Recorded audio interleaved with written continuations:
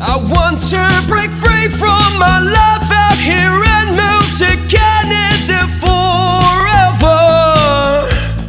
Good day, ladies and gentlemen. This is IRC News and I'm Joey Stephen, an authorized Canadian immigration practitioner, bringing out this data analysis release from Warnemünde in Germany, the port which services Berlin.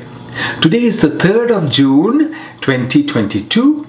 Right behind me, you can see the train station of Warnemünde in Germany.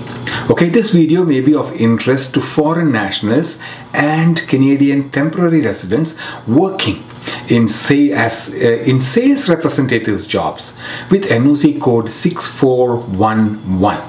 Those jobs. We are talking about the AIPP program selection in 2019 and 2020, which will give you some understanding on the number of people being selected in this NOC code for the AIPP program every year.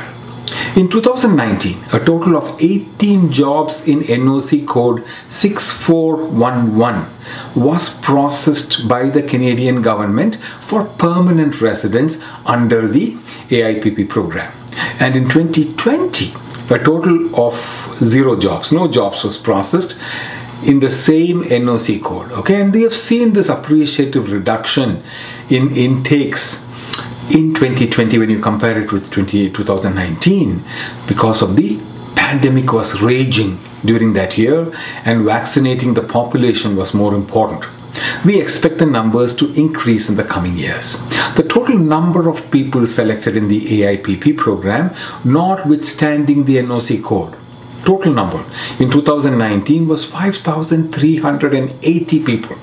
And in the year 2020, the first year where you can see the impact of the global pandemic, the total number reduced a little bit, but still was high at 3,234.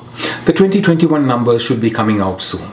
Please subscribe to this channel for more Canadian immigration data analysis and immigration information. And if you want to become a Canadian permanent resident, please learn more by attending the free YouTube videos we have posted, the links of which is on our website polinsys.com/p, and it is displayed on the screen now. From all of us here at IRC News and the Polinsys team, we thank you for watching. Adios.